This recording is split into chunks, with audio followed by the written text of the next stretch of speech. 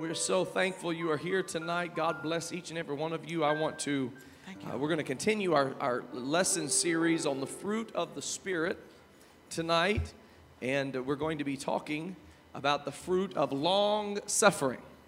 Amen. We're going to try to refrain from making this Exhibit A. We don't want this to be a long suffering session for you. So we're going to simply teach about it instead of really demonstrate it.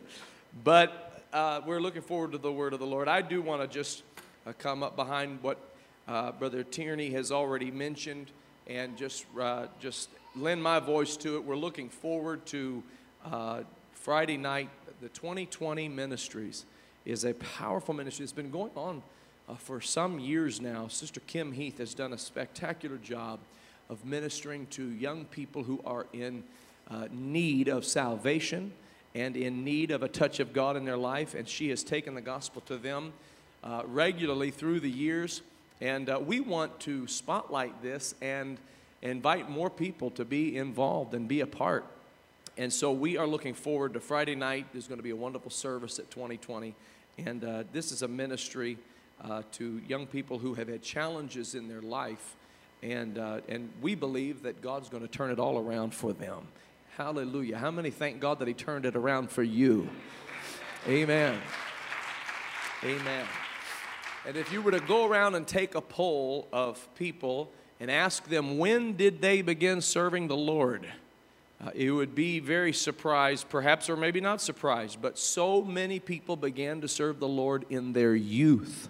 It's a vital age, youth, where people make lifetime decisions.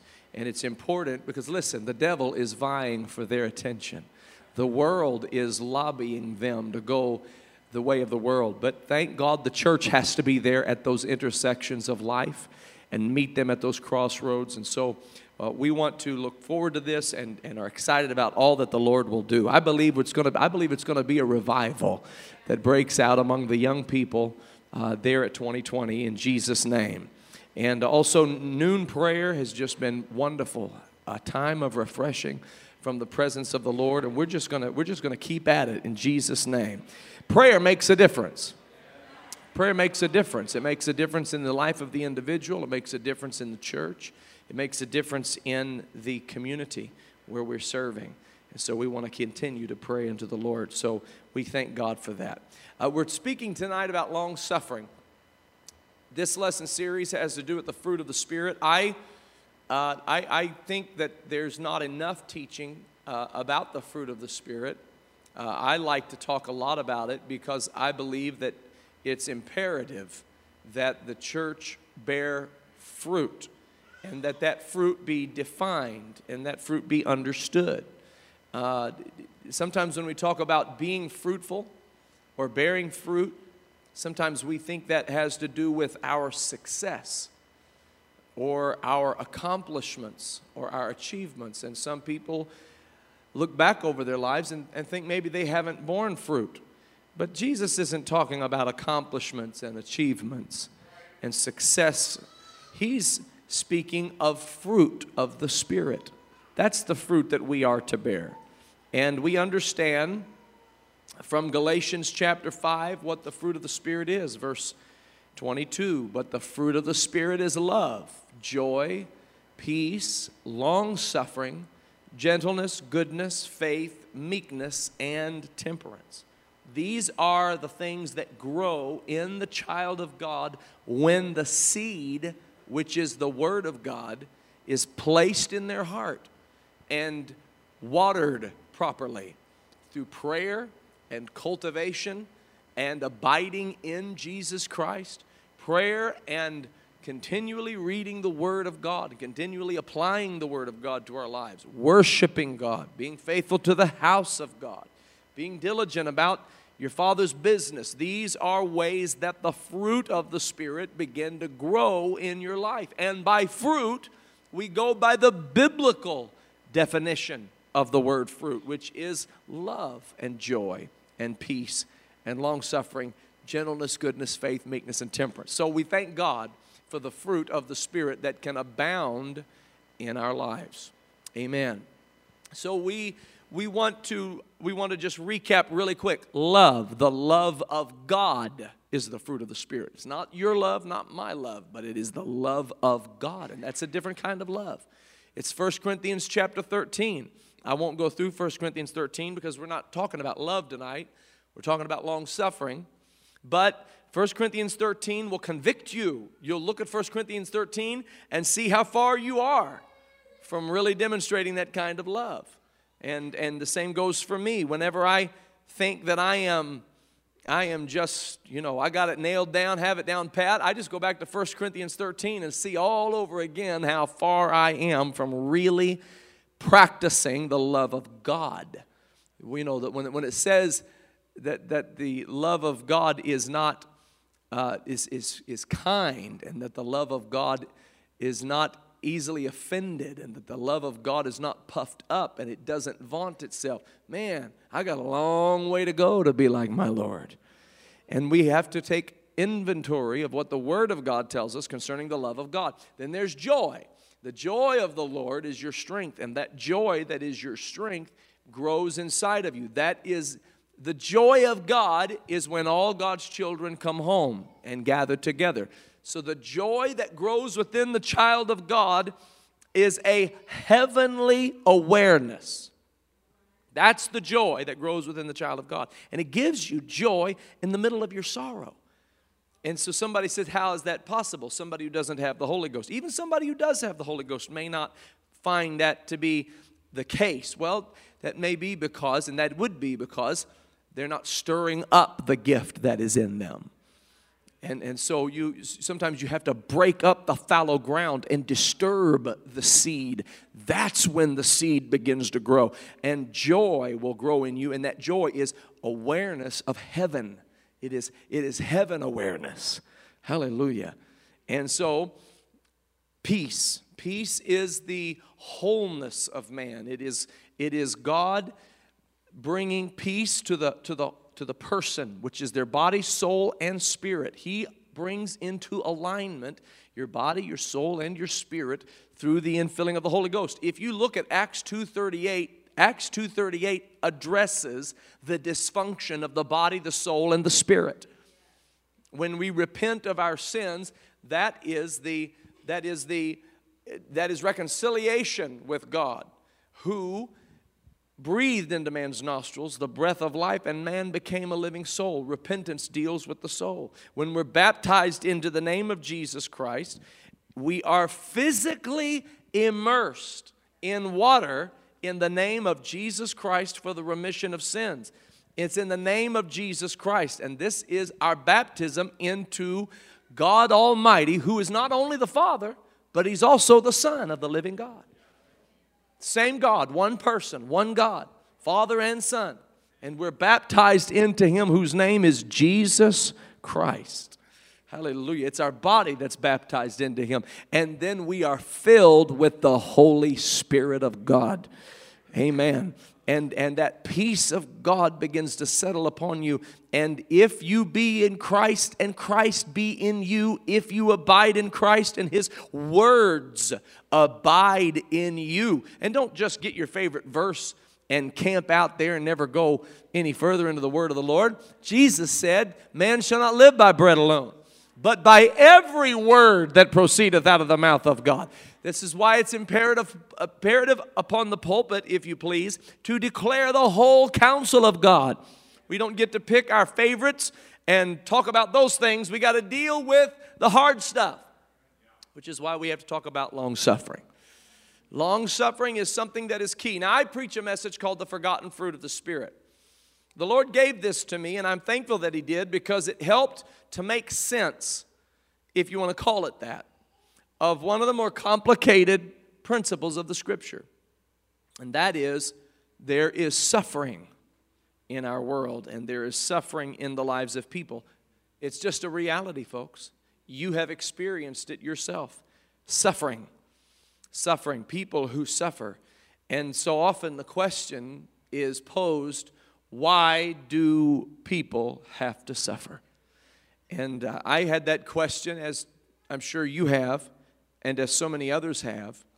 And I did and have learned and remain in a learning position. You need to be a lifelong learner.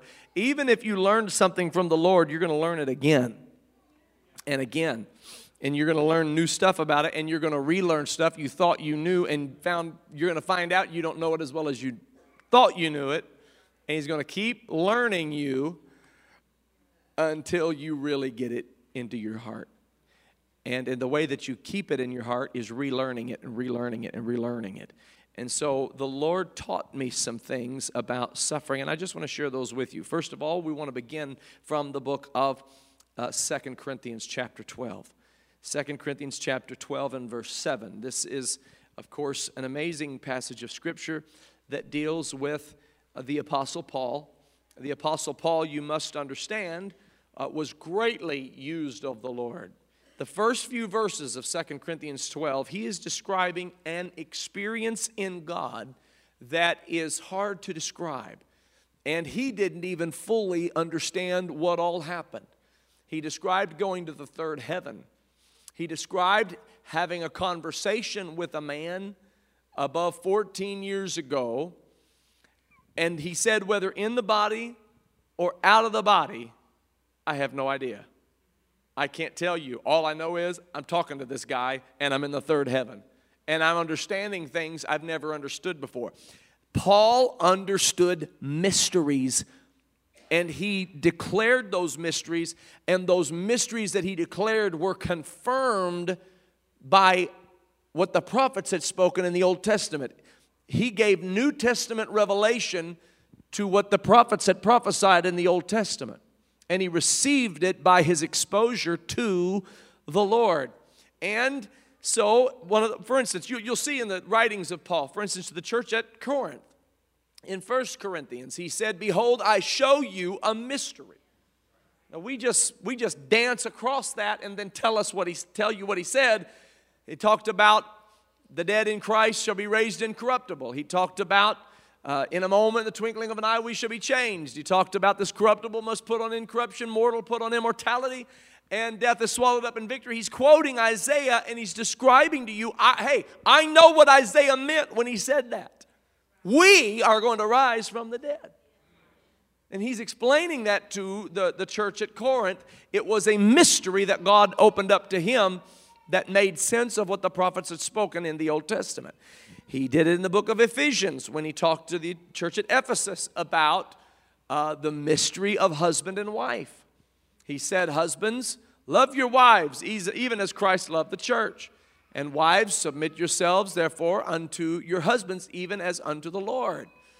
And he described this and explained, I'm showing you a mystery. I'm telling you about a mystery. This is a great mystery. And when you look at the marriage relationship, listen, I'm going to tell you, this world knows it's a mystery. It is so mysterious to this world, they finally just threw their hands up and said, men are from Mars and women are from Venus. That's all there is to it. You know, some guy said, women, you can't live with them and you can't live without them. And so it's a mystery to this world. They don't understand it, and they know they don't understand it, and that's why so many relationships are broken up over and over and over.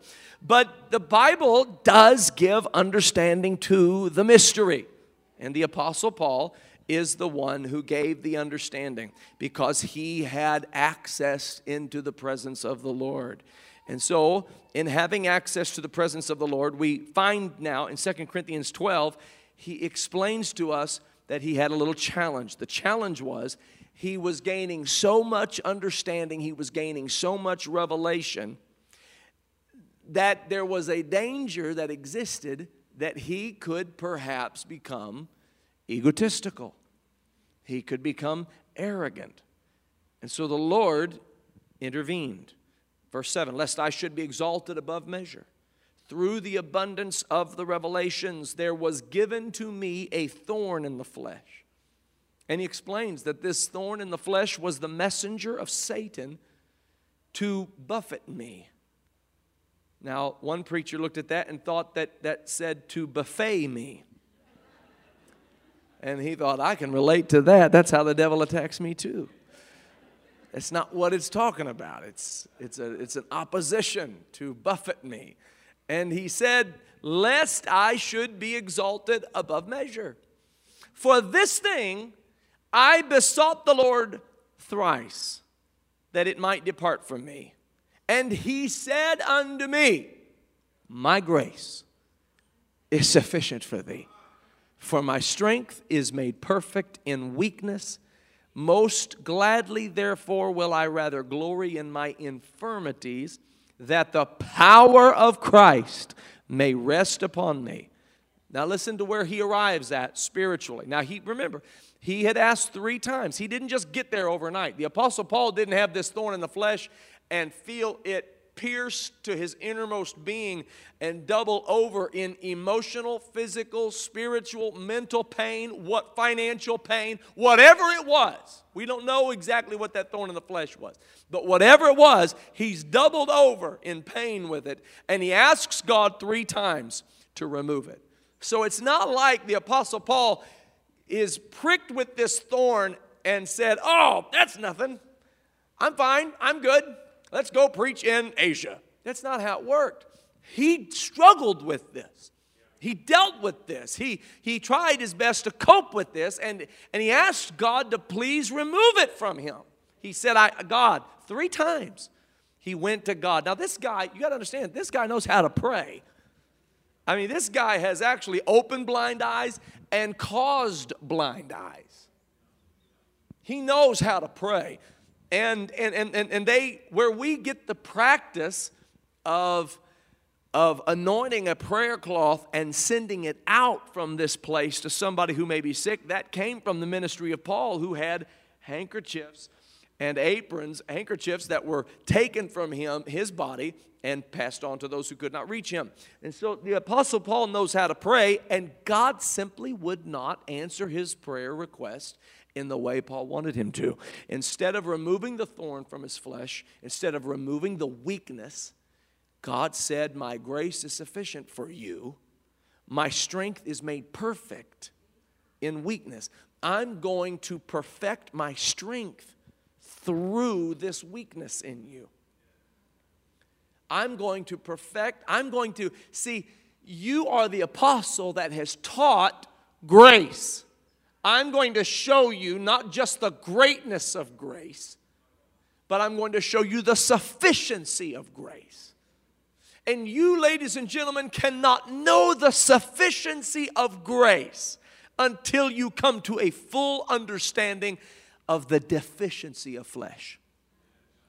It's when you arrive at the deficiency of flesh that God is then able to reveal to you the sufficiency of grace.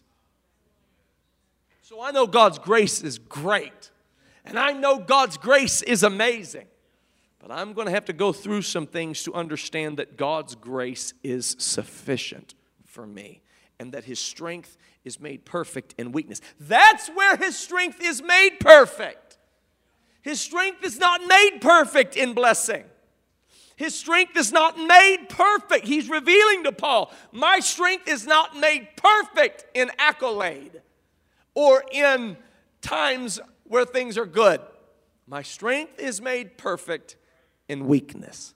So this is why you do hear the Apostle Paul say something like he did in Philippians chapter 4 and verse number 11. Not that I speak in respect of want, for I have learned in whatsoever state I am, therewith to be content. I know because I learned it. Not because I was in the third heaven and it was spoken to me. I learned it. I know it because I learned it. I learned how to be abased, and I know how to abound. I know everywhere and in all things I am instructed both to be full and to be hungry at the same time. I'm going to tell you something. You can't just automatically make yourself full and hungry at the same time. You literally have to be full of the Holy Ghost and hungry for more all at the same time. Have you ever eaten a large lunch, walked into the next appointment and somebody offers you something to eat and you're like, I can't even look at that. I'm stuffed. I'm full. And that's the way that we are sometimes with the Holy Ghost. We become so full, we become kind of fat and sassy, if you please. And we don't want any more. And you can't, listen, you can't get to the point where you're not hungry for God. You just cannot get there. You have to learn how to be full and to be hungry. Notice what he said. He said, I have learned how to abound and to suffer need. I know how to do these things. And then that's what brought him to the understanding of Philippians 4:13. I can do all things through Christ, which strengtheneth me. Amen. So this 2 Corinthians 12 isn't something we like to talk about. We like to talk about when God answers the prayer. We like to talk about when the lame man gets up on his feet. We like to talk about when the man is let down from the ceiling and Jesus heals him, sick of the palsy, and he gets up off of his bed. We like to talk about Lazarus coming forth. We like those kinds of things. But in the same Bible where a Red Sea parted, in the same Bible where Daniel was delivered out of a lion's den, in the same Bible where 3 Hebrew children were delivered out of a fiery furnace, in that same Bible, Paul had to deal with a thorn in the flesh. In that same Bible, Moses had to spend his whole ministry in the wilderness. He spent his entire ministry in the wilderness. And listen, I'm not saying he was innocent. I mean, the man did create a problem for himself. He smote the rock when he should have spoken to it. There were times where Moses provoked the Lord and God said, Moses, you're a part of a generation that walked away from the land of promise, and you're not going to be able to go in. I'm going to let you see it with your eyes, but you're not going to experience the land of promise on this earth. This is the guy that parted the Red Sea. You don't get to go into the land of promise. This is the guy that brought water out of a rock. You don't get to go into the land of promise. This is the guy who brought manna from heaven. You don't get to go into the land of promise. He healed bitter waters by placing the tree into them. You don't get to go into the land of promise. So what I want to illustrate to you in the name of the Lord is that there is a principle in the Scriptures where there are times that we are called upon to go through circumstances that are long.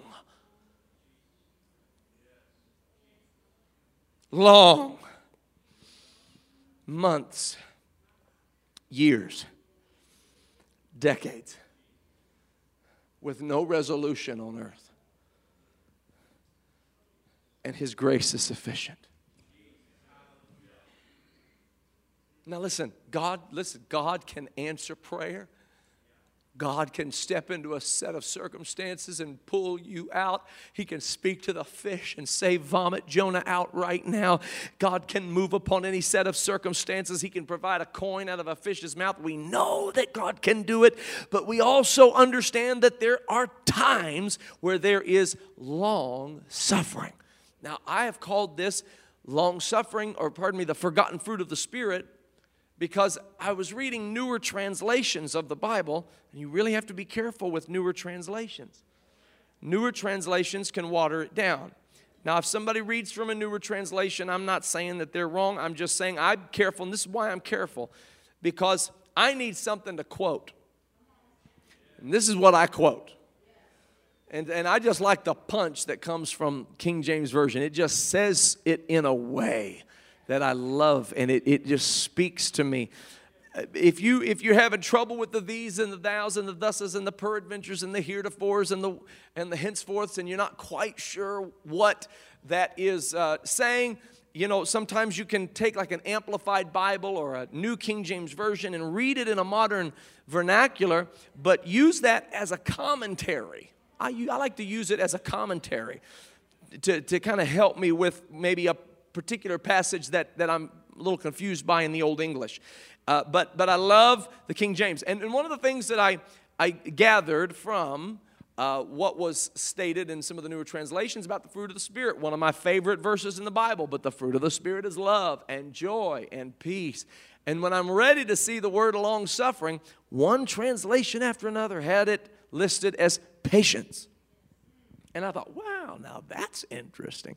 And this isn't the only time that some of the newer translations water it down. I remember reading Romans chapter 6 where it says, shall we continue in sin that grace may abound? My good old trusty King James says, God forbid. But some of the newer translations would say, by no means. That's different. That kind of sounds like, shall we continue in sin that grace may abound? Be better if you wouldn't. But I like the Bible just getting up in my grill and telling me, God forbid. Amen. Now, you got to be careful with that. I'm going to take a little side route. You got to be careful. I remember I was preaching a camp meeting in Arkansas, and a young lady wanted to ask about getting baptized, and she said, I'm just not sure I see it. And I said, well, let's go to the word of the Lord. I said, you have your Bible with you? She pulled it out. She said, yes, I have it. I said, let's go to Acts chapter 2, verse 38. Repent and be baptized, every one of you, in the name of Jesus Christ for the remission of sins. And she said, this is a new international version. I thought, oh, no. We're in trouble now. I said, well, let's just go to Acts chapter 10 and see what we're working with. I said, Acts chapter 10, and we go to Acts 10, and where the King James said, Peter commanded them to be baptized in the name of the Lord, which we know his name, but King James says he commanded them to be baptized in the name of the Lord. We get to her Acts 10 in the NIV, and it was more plain. Be baptized in the name of the Lord Jesus. And I said, oh, I like that. I'm gonna copy and paste that over into my King James. So you got to be careful. But I just thought, where's the word long-suffering? Because patience, there is patience in long-suffering. But patience is not in and of itself long-suffering. Like, I've been patient at noon in the Chick-fil-A drive-thru. And it borders on long-suffering, but it's not quite. I've had plenty of good prayer meetings. Roll down the window. You ordering for an army up there? What's going on? God bless you. Patient, but I'm not suffering. Patience is not by itself suffering for a long period of time. This is what long suffering means. Long suffering means suffering for a long time. That's what long suffering means. It means suffering not just for a long time, for an indefinite period of time. You don't know when it's going to stop. You don't know if it's going to stop. And this is a fruit of the Holy Ghost that can grow within a person that says, literally causes them to say, hallelujah, anyhow. It actually, you're not just saying that. That's where you come to. That's where you arrive at. You say, this is what we say. We put language around it. We've said, I don't know what tomorrow holds, but I know who holds tomorrow. We say, I don't know what's around the next bend, but I know God is in control. I know that God is in charge. And the Apostle Paul said it like this: we know that all things work together for the good to them who love God and are the called according to his purpose. I'm telling you, suffering does something to the child of God. It is a perfecting power. And it does something that blessing cannot do. It does something that accolades from people cannot do. And I don't, none of us look forward to long suffering. You got to understand that. I mean, we're talking about the fruit of the Spirit, and I like to call them the real fruit. And that God created what we call natural fruit to reflect real fruit. So love is like mango. And joy is like kiwi. And peace is like peach, because there's just one letter difference, the H and the E. And gentleness is like strawberries, and goodness is like watermelon, and meekness is like grapes, and temperance is like, blackberries, raspberries. But long-suffering is like the lemon of the fruit of the Spirit. Like, you don't just go up into the produce section and grab some lemon and start peeling it. Start taking off little slices. You might. I don't. I like the enamel on my teeth, and so I tend to not do that. And so we don't just like seek it out. We might squeeze a little into our iced tea. We might not mind it in doses. But we're not just sinking our teeth into that thing. And that's the way long suffering is. We don't just go look for suffering. But do you know what they call lemon? They call lemon a superfruit, because it is loaded with antioxidants. Loaded with antioxidants. Like, it is an immune system universe almost in and of itself. It is full of antioxidants. And more so than other fruits. And it fights invisible viruses in an amazing way. And that's what suffering does. Suffering so cleanses the person. When the suffering is done with Christ, you have to understand, the Bible says that we may know Him in the fellowship of His sufferings. That's an interesting way to say it. Not in the context of His sufferings. That would have worked. Not in comparison to His sufferings. Those would have worked. But there was really something being said here. In the fellowship of His sufferings. Because it is in suffering that you have fellowship with God. Now, I'm just going to tell you, the Bible makes the point that no man hath seen God at any time. Israel always struggled with this. Why can't we see our God? You look over at the Hittites and the Jebusites and the Amorites and the Ammonites, and they all got all these really cool statues and idols that look amazing at these magnificent temples dedicated, and you can actually go in and see them, and our God's invisible. We want to see our God. And John even said, how can you say you love God whom you've not seen if you don't love your brother whom you have seen? The Bible deals with the fact that He's invisible.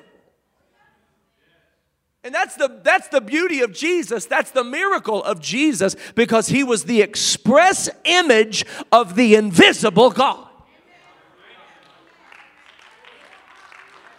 And we seek and attain unto fellowship with God, who we can't see with our natural eyes. And the greatest form of fellowship is when we suffer. I'm teaching on it, but I'm not a master on this. I'm just going to tell you what I know from the Scriptures, and there's some details and things that I don't understand, but I simply do know. I don't understand the ins and outs, but I do know there's something miraculous about when we suffer, we are closer to God.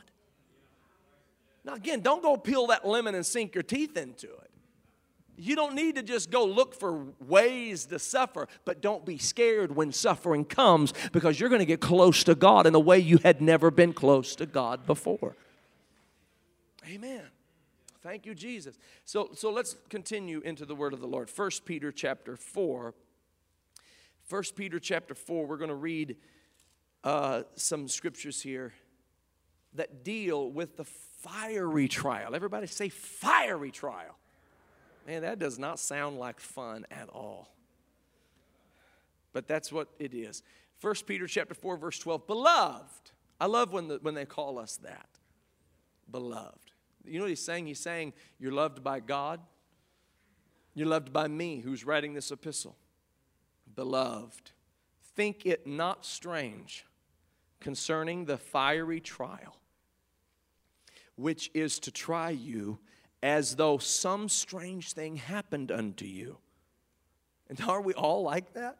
I don't know why this is happening. I have no clue why this is going on. And sometimes we think we might. Sometimes we think we deserve it. Sometimes we think we brought it on ourselves, and you might have. In that case, repent. And open your heart up and say, God, show me what I need to know. Help me to learn whatever I'm supposed to learn. Because I'm done with this course. I want to graduate. Can I do like, what do they call it, CLEP? Can I CLEP out of this class? Can I take the LEAP program and just keep, moving forward? Do I have to go to every single class and take every single exam? Are there any that I can just test out of? But he said, don't think it's strange, as though some strange thing happened unto you, but rejoice. He literally is giving you a prescription for how to deal with your suffering. He is telling you this is how you deal with suffering. Rejoice. Lord, that's why you need to walk into this house and throw open your praise unto God. Don't just do it here, do it in your car too. Hallelujah. Throw open your praise unto God. I'm going to tell you something. There's no praiser like a praiser who's suffering. There's no worshiper like a worshiper who's going through some stuff right now. I'm going to tell you that is a fiery trial kind of praise. And I'm going to tell you, it'll bring you out and it'll open up everybody's doors and loose everybody's bands. Like Paul and Silas prayed and sang praises in the prison. They could have thought, why is this happening to us? But instead, they knew what to do. Paul wrote most of the New Testament. He knew exactly what to do. He's the one that told us what to do. Rejoice in the Lord always. And again, I say rejoice. What are we going to do, Silas? We're going to praise him. We're going to praise him right here. We're going to magnify his name. We're going to give him glory. And so in the middle of that prison, they praised him. Their bands came loose. Their doors flew open. Everybody's bands came loose. Everybody's doors came open. And that's what will happen when you begin to praise the Lord. The person down the row from you will begin to feel the liberty that you are demonstrating. So don't think it's strange, but rejoice. Inasmuch as you are partakers of Christ's sufferings, that when his glory shall be revealed, you may be glad. See, we're talking about heaven. Remember what heaven awareness is? Heaven awareness is joy. That's where our joy comes from, is what's coming. It's coming from the knowledge we have of heaven. When his glory shall be revealed, you may be glad with exceeding joy. Don't just skip over these words. Exceeding joy. Exceeding. Exceeding what? Exceeding the pain. Exceeding the sorrow. Exceeding the grief.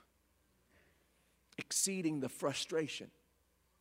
Exceeding the betrayal. Exceeding the loss, exceeding joy. Hallelujah. That's the joy that grows in the child of God. It is an exceeding joy. It's a joy that exceeds everything else that is going on in your life. Oh, hallelujah. And he described that you are partakers of Christ's suffering. Verse 14, if you be reproached for the name of Christ, happy are you, for the Spirit of glory and of God resteth upon you. I'm going to read to you from Matthew chapter 5. We're going to jump around here. I'm hurrying along, but I want to make sure we get into the scriptures here and understand that we're able to verify what the word of the Lord says about suffering. Matthew chapter 5. And let's just read these Beatitudes real quick. I read these at Brother Marcus Harper's funeral because Brother Marcus Harper taught us how to suffer with great faith in God. And he came to the house of the Lord faithfully and worshiped God diligently, prayed faithfully, and suffered through most of it. And so the Lord placed these scriptures on my heart. I just want to read them to you, and I want you to notice a commonality. Here's the commonality. On one hand, there's suffering. But he said those who are suffering are blessed. And this is why they're blessed. Because there's a reward coming in heaven. That's it. So here it is, Matthew 5:3. Blessed are the poor in spirit, suffering, for theirs is the kingdom of heaven. Blessed are they that mourn, suffering, for they shall be comforted. Blessed are the meek, for they shall inherit the earth. Blessed are they which do hunger and thirst after righteousness, for they shall be filled. Blessed are the merciful, for they shall obtain mercy. Blessed are the pure in heart, for they shall see God. Blessed are the peacemakers. Rejoice that you can be a peacemaker. Don't ever feel like, why do I always have to be the one who makes peace? Because you're called of God to do that. Be the first one to ask for forgiveness. Be the first one to bury the hatchet. Why you got a hatchet out anyway? Lord have mercy. Too many Christians carrying around hatchets. You need to bury that in waters of baptism. And don't let the iron swim. Amen. Lord have mercy. You need to bury that hatchet. For they shall be called the children of God. Blessed are they which are persecuted for righteousness' sake, for theirs is the kingdom of heaven. Blessed are you, listen to this, when men shall revile you and persecute you, and shall say all manner of evil against you falsely for my sake. Rejoice. There's that word again. Rejoice. And here it is again. Be exceeding glad. Why? For great is your reward in heaven. He didn't say, well, because you're going to get a raise next week probably. Now you might. Glory to God. Thank you, Jesus. Hallelujah. We pray you do. But if you don't, great is your reward in heaven. I'm going to tell you, those are the kinds of people God can bless. Those who say whether the raise comes or not, I'm still going to praise Him. Whether the promotion comes or not, I'm still going to worship Him, serve Him. That's who God really can bless. And God will bless you. For so persecuted, here it is, they, the prophets which were before you, you are not alone in your suffering.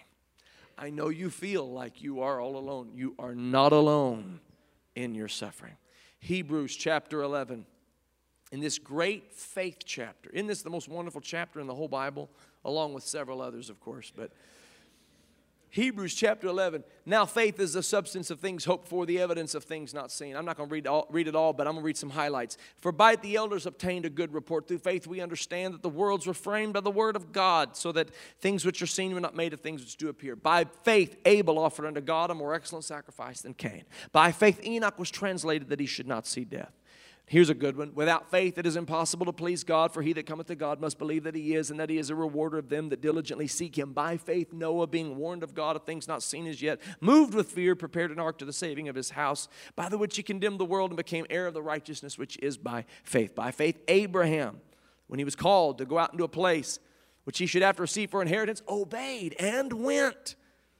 By faith he sojourned, for he looked for a city that hath foundations. Through faith Sarah herself received strength to conceive seed. And it talks about Abel and Enoch and Noah and Abraham and Sarah, and then it describes them in a different way. And we're all shouting, rejoicing, clapping.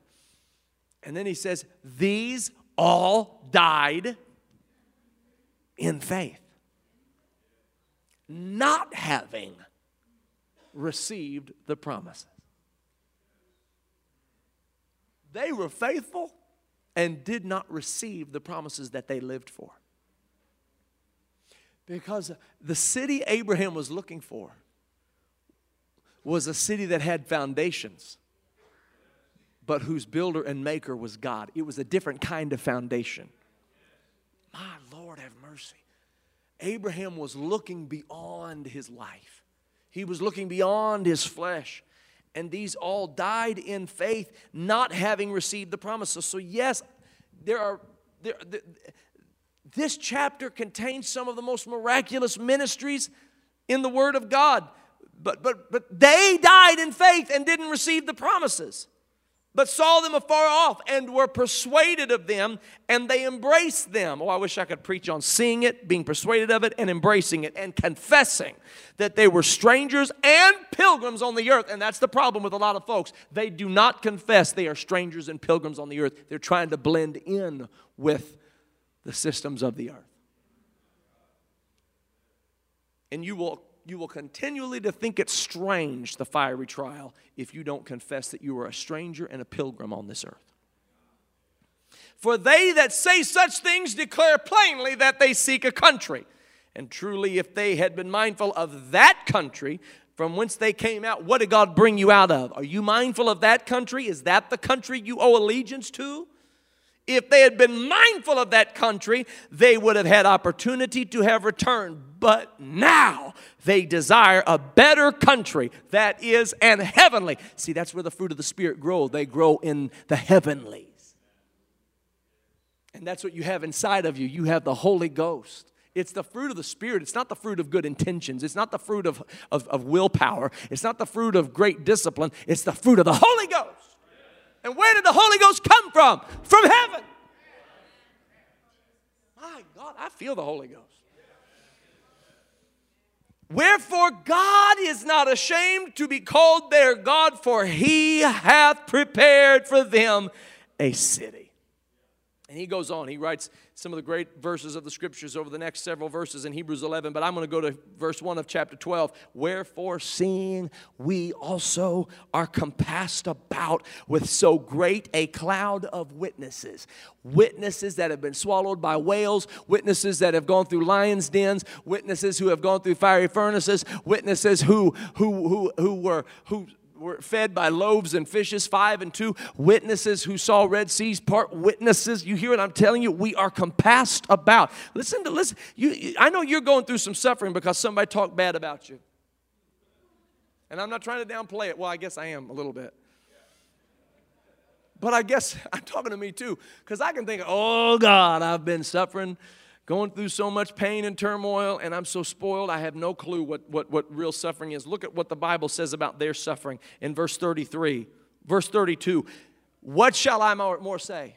For time would fail me to tell of Gideon, Barak, Samson, Jephthah, David, Samuel, and of the prophets, who through faith subdued kingdoms, who through faith wrought righteousness, obtained promises, stopped the mouths of lions. Are you ready to hear what they went through? Their bad day they had? Who quenched the violence of fire, escaped the edge of the sword, out of weakness were made strong, because that's where strength is perfected, in weakness. Out of weakness were made strong. They waxed valiant in fight, turned to flight the armies of the aliens. Women received their dead raised to life again. Others. He just talked about the great things that happened. That's all the good stuff. Here you go. Others were tortured, not accepting deliverance, that they might obtain a better resurrection. Others had trial of cruel mockings and scourgings, yea, moreover of bonds and imprisonment. They were stoned, they were sawn asunder, they were tempted, they were slain with the sword. They wandered about in sheepskins and goatskins. They were destitute, they were afflicted, they were tormented, of whom the world was not worthy. They wandered in deserts, mountains, dens, caves of the earth, and these all, having obtained a good report through faith, received not the promise.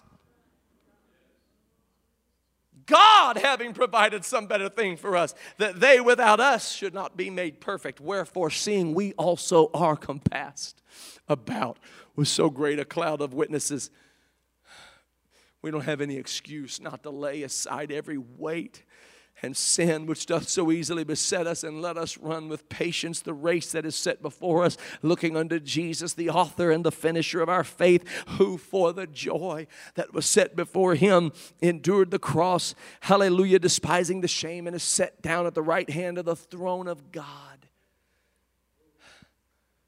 They went through all of that, knowing that in their life they wouldn't receive the promise, but they believed they would receive it in that beautiful, blessed city.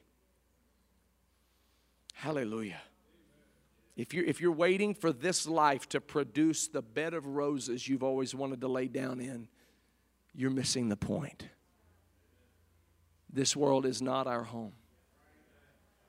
Listen, I believe God wants to prosper. I believe God wants to prosper. And I pray prosperity upon every child of God. I pray prosperity upon all of us in Jesus' name. But above all that, we pray the will of God. Because even the Son of Man had not where to lay his head. The foxes have dens. The birds of the air have nests. The Son of Man has no place to lay his head. It wasn't about this world. It wasn't about things that go good in this world. It was about he that endures to the end. Some of us want to get out of what we're involved in. Some of us are trying to escape our frustration, escape our pain, escape our turmoil, and God is trying to perfect strength in us. God is trying to make us heavenly. So I'm going to hasten along here. I know I've said that now 2 or 3 times, so I'm getting close to meaning it. I'm getting there. I really am. Because I want to move on to the next fruit next time we have Bible study. But hear what I'm telling you. When you get to heaven, the gold in heaven isn't like the gold on earth. It has no color to it whatsoever. It is clear. The walls of the city, they are clear. The river of the water of life is clear as crystal. The Bible says they are transparent like glass. All of you cannot see any kind of taint to it whatsoever. It's completely translucent. When you look at the street, it's translucent. When you look at the wall, it's translucent. When you look at the river, it's translucent. There's not a temple in that city. The Lamb is the light thereof, and the Lamb is in the midst of it. There's not a sun. There's not a moon. It's the Lamb. Everything is about the Lamb. So when the Bible said that he hath tried me, and I shall come forth as gold tried in the fire, that doesn't mean he's going to make you a nice little yellow gold bar. That's what he's going to turn you into. No, he is stripping all of the fleshly taint off of us, and by the time he's done, we will be translucent. In other words, with every fiery trial that I go through, with each fiery trial that I go through, there's a little less Joel every time I come out of it.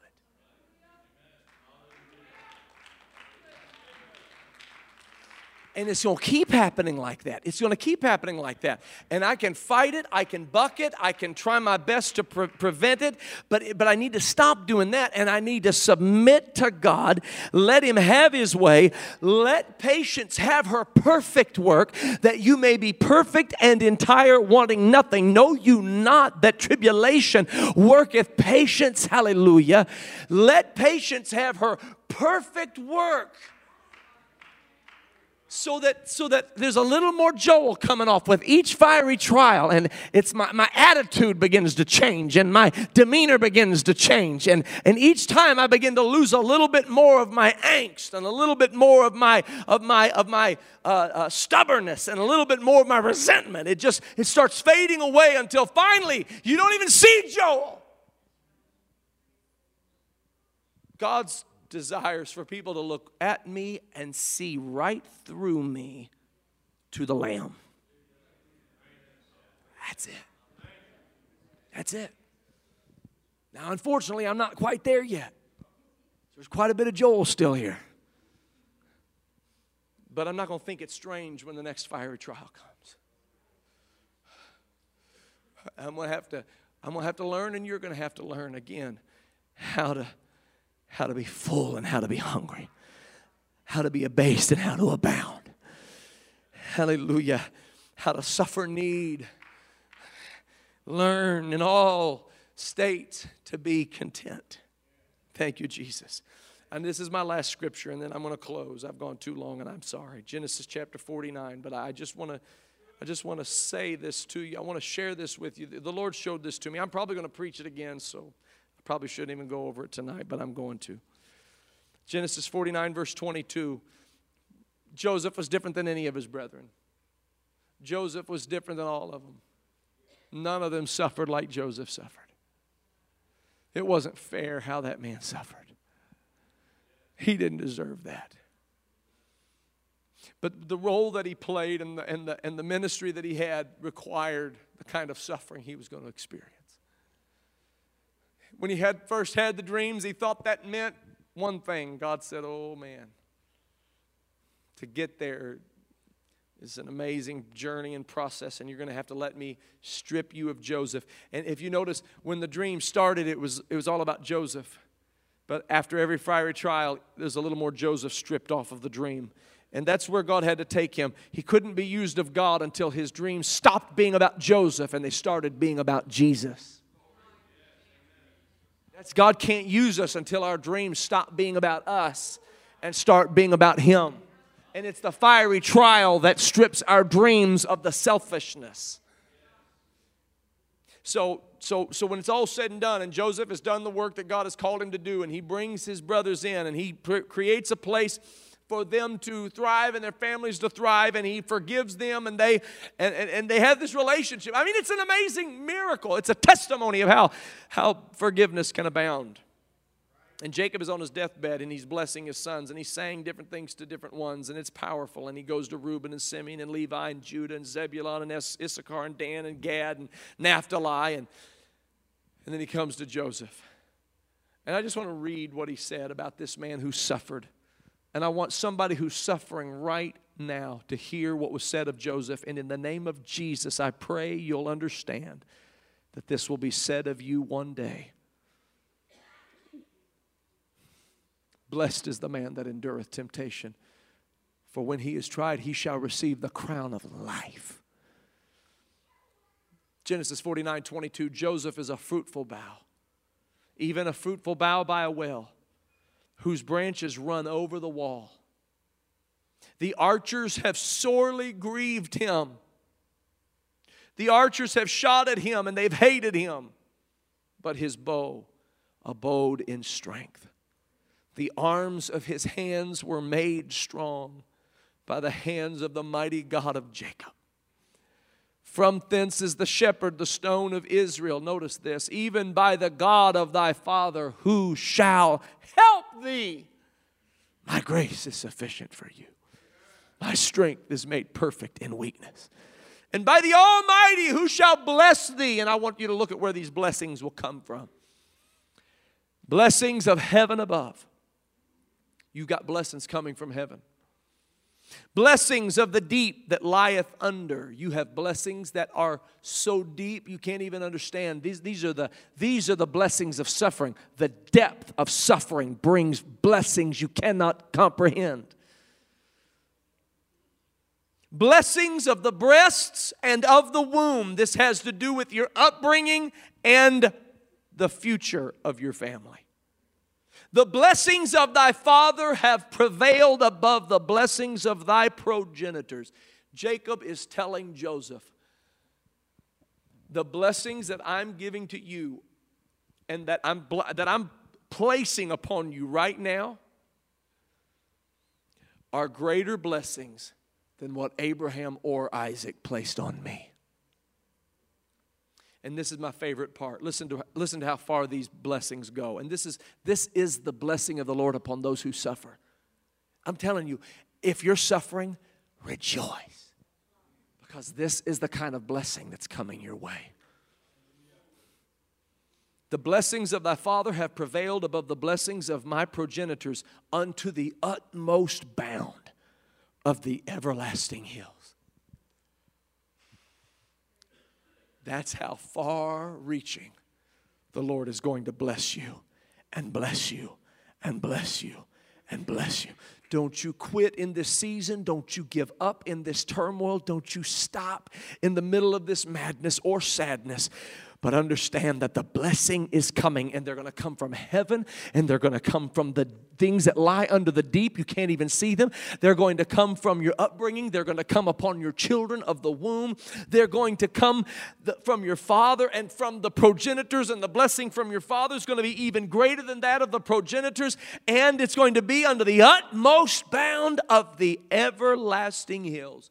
They shall be on the head of Joseph and on the crown of the head of him, here it is, that was separate from his brethren. That's why that's going to happen to you, Joseph. Because you were faithful even though you went through some of the most difficult circumstances anybody ever went through. None of these other brothers were separate by force from their own brethren. So if you have suffering in your life, rejoice. Rejoice. That doesn't make sense to the world, but the Holy Ghost in you bears witness of it. The Holy Ghost in you bears witness of it. I wonder if we could rejoice right now in the name of Jesus.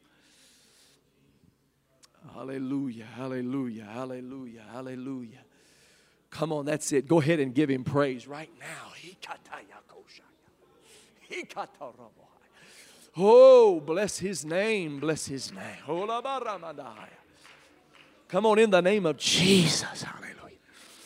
In the name of Jesus, hallelujah, hallelujah, hallelujah. He's going to bless you under the utmost bound of the everlasting hills. He's going to bless you under the utmost bound of the everlasting hills. My God, have mercy. Hallelujah. He's going to bless you in the new Jerusalem, in the new heaven, and the new earth. He's going to bless you and bless you under the utmost bound of the everlasting hills. Don't be sad. Don't let your head hang low. His grace is sufficient for you. Hallelujah. His strength is made perfect in your weakness. Oh, bless His holy name. Bless His holy name. Bless His holy name. Come on, I need some people who are suffering right now. Just open up a praise unto God and say, Lord, I rejoice in you, the God of my salvation. Lord, I rejoice in you, the God of my salvation. Oh, hallelujah, hallelujah, hallelujah, hallelujah, hallelujah, hallelujah, hallelujah. Hallelujah, hallelujah, hallelujah. Yes, Jesus. Now listen, I'm going to tell you something. When you're suffering, it's easy to become isolated. It's easy to withdraw. It's easy to just kind of try to revert into yourself.